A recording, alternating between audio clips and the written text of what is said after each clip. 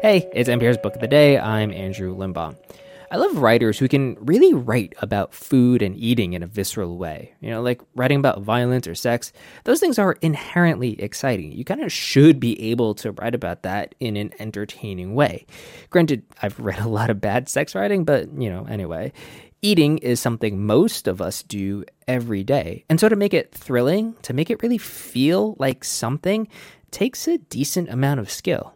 C-Pam Zhang is one of those writers. Her new book, Land of Milk and Honey, takes place in a dystopian world where climate change has ruined, pretty much everything. And she talked to NPR's Elsa Chang about approaching writing about food and being a picky eater growing up.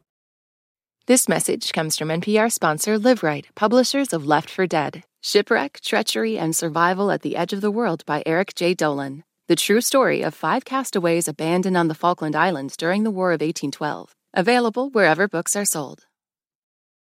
This message comes from NPR sponsor CarMax. CarMax is putting peace of mind back in car shopping by putting you in the driver's seat to find a ride that's right for you. Because CarMax believes you shouldn't just settle for a car, you should love your car. That's why every car they sell has CarMax certified quality, so you can be sure with upfront pricing that's the same for every customer. Don't settle, find love at first drive. Start shopping now at CarMax.com. CarMax, the way car buying should be. This message comes from NPR sponsor BetterHelp. When you keep your stress bottled up, it can eat away at you. Therapy is a safe space to get things off your chest and to figure out how to make them better. Try BetterHelp Online Therapy, designed to be convenient, flexible, and suited to your schedule. Get it off your chest with BetterHelp at betterhelp.com/NPR today to get 10% off your first month. It's not hard to imagine how terrifying the world will be if we allow climate change to keep unfurling unfettered. And maybe that's why it's not a huge leap to believe the dystopian future that C-Pam Zhang lays out in her new novel, Land of Milk and Honey. A thick smog has ravaged the Earth's ecosystems. Crops die, biodiversity vanishes, the global food supply chain disintegrates, and the sensual pleasure of a good meal is a distant memory. For most people, anyway. High on a mountaintop on the Italian-French border, a research community bioengineers and hoards rare ingredients and species. Only the most exclusive wealthy people have access to this community. And then a chef, looking for a job, shows up. What unfolds is a story of greed, the perversion of science, and the elusiveness of pleasure. C-Pam Zhang joins us now. Welcome. Thank you so much for having me. Well, thank you for being with us. You are someone who clearly appreciates the sensual pleasure of food. That is immediately apparent when you read your novel. Well, what was your relationship to food like growing up? I'm so curious. Oh, that's so funny. Growing up, I was a very picky eater. Really? I was a horrible child, probably. I was afraid of eating most meat that wasn't white meat chicken, which is an affront in Chinese families, of course. Yes. I was just disgusted by things outside my realm of experience, including, for example, cheese, right? If you haven't grown up in a culture that introduces cheese early, it's rotting milk. It's disgusting. And so it was both a natural pickiness and the fact that my family was very poor growing up, and so we couldn't afford to eat out. And it wasn't until my senior year of high school that, bored, I began reading food blogs. And so it was interesting to me how I came to food through the narrative possibilities first, how it was a portal into other people's lives, how I was reading how others experience food first. That made me want to feel those same things. I mean, your descriptions of food in this book are so graphic, but there was one thing I was wondering about, and that is how much you actually like meat. You mentioned that you only ate white meat chicken, but do you even like meat? Because some of these meat dishes you describe made me gag, like that scene with the limbs. I don't want to give anything else away, but I kind of wanted to vomit in my mouth when I was reading that. What do you even like to eat meat? I love meat now, and I'm a very happy carnivore. At the same time, I do think that I had to come around to enjoying meat by understanding like where it came from. I do believe that if you are going to eat meat, you should be able to look at a raw chicken carcass with the head and the feet and the organs and understand where everything is coming from. Taking the full consequences of your ingestion. Exactly. And to me, that actually makes the meat like more delicious and more succulent because I understand the kind of the value of it. And also it kind of does mean that the older I've gotten, the less meat I eat. I think it just doesn't agree with me as much. I'm kind of in the opposite direction. I fully want to deny that the thing was a living animal before I put it into my mouth. Well, you know the person behind all of this food that you talk about in this novel. It's the chef, the narrator of the story. Why did you choose to give her no name? Oh, I'm actually surprised that that's a decision you didn't realize you made. Yeah.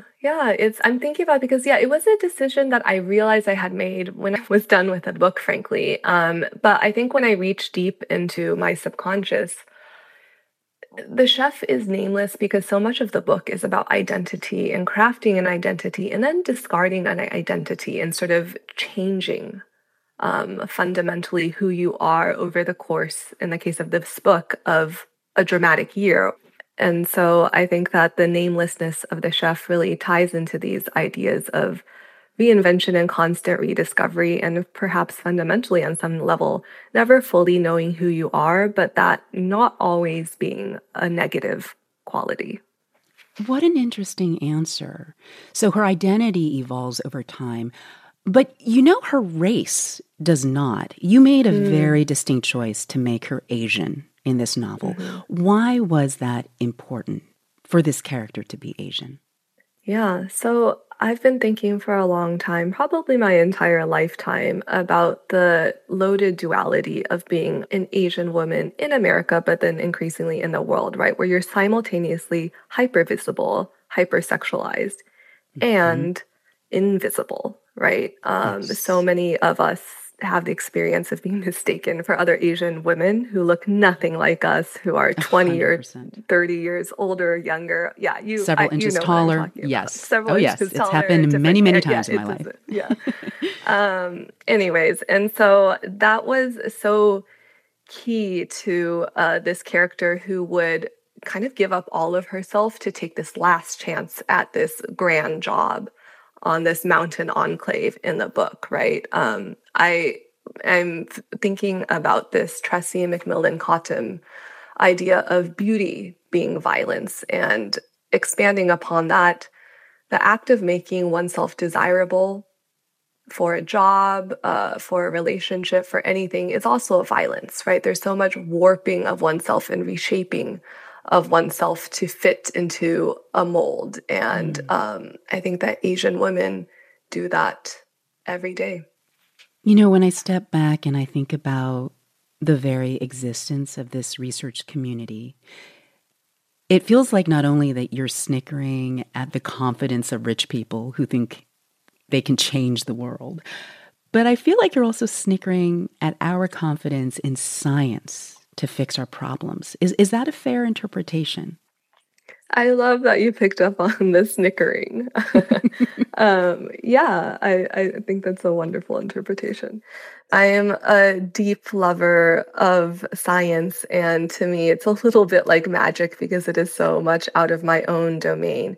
But at the same time with this book, I was thinking a lot about how scientific progress can become a form of self-interest, right? And in the case of environmental science, a form of self-interest that's coded as selfless.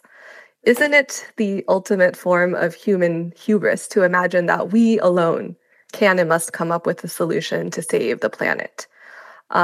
It puts humanity at the center of a story that is so many billions of years older than us, that has so many more actors in the form of other flora and fauna.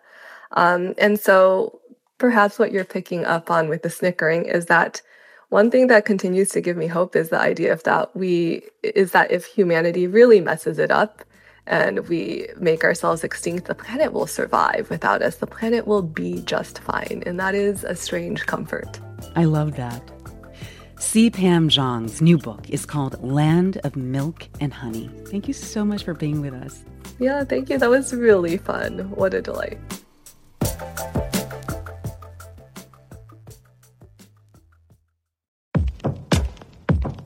What does it mean to be Black in America? In NPR's Black Stories, Black Truths, a collection of stories as varied, nuanced, and dynamic as the Black experience, you'll hear it means everything. Search NPR Black Stories, Black Truths wherever you get your podcasts.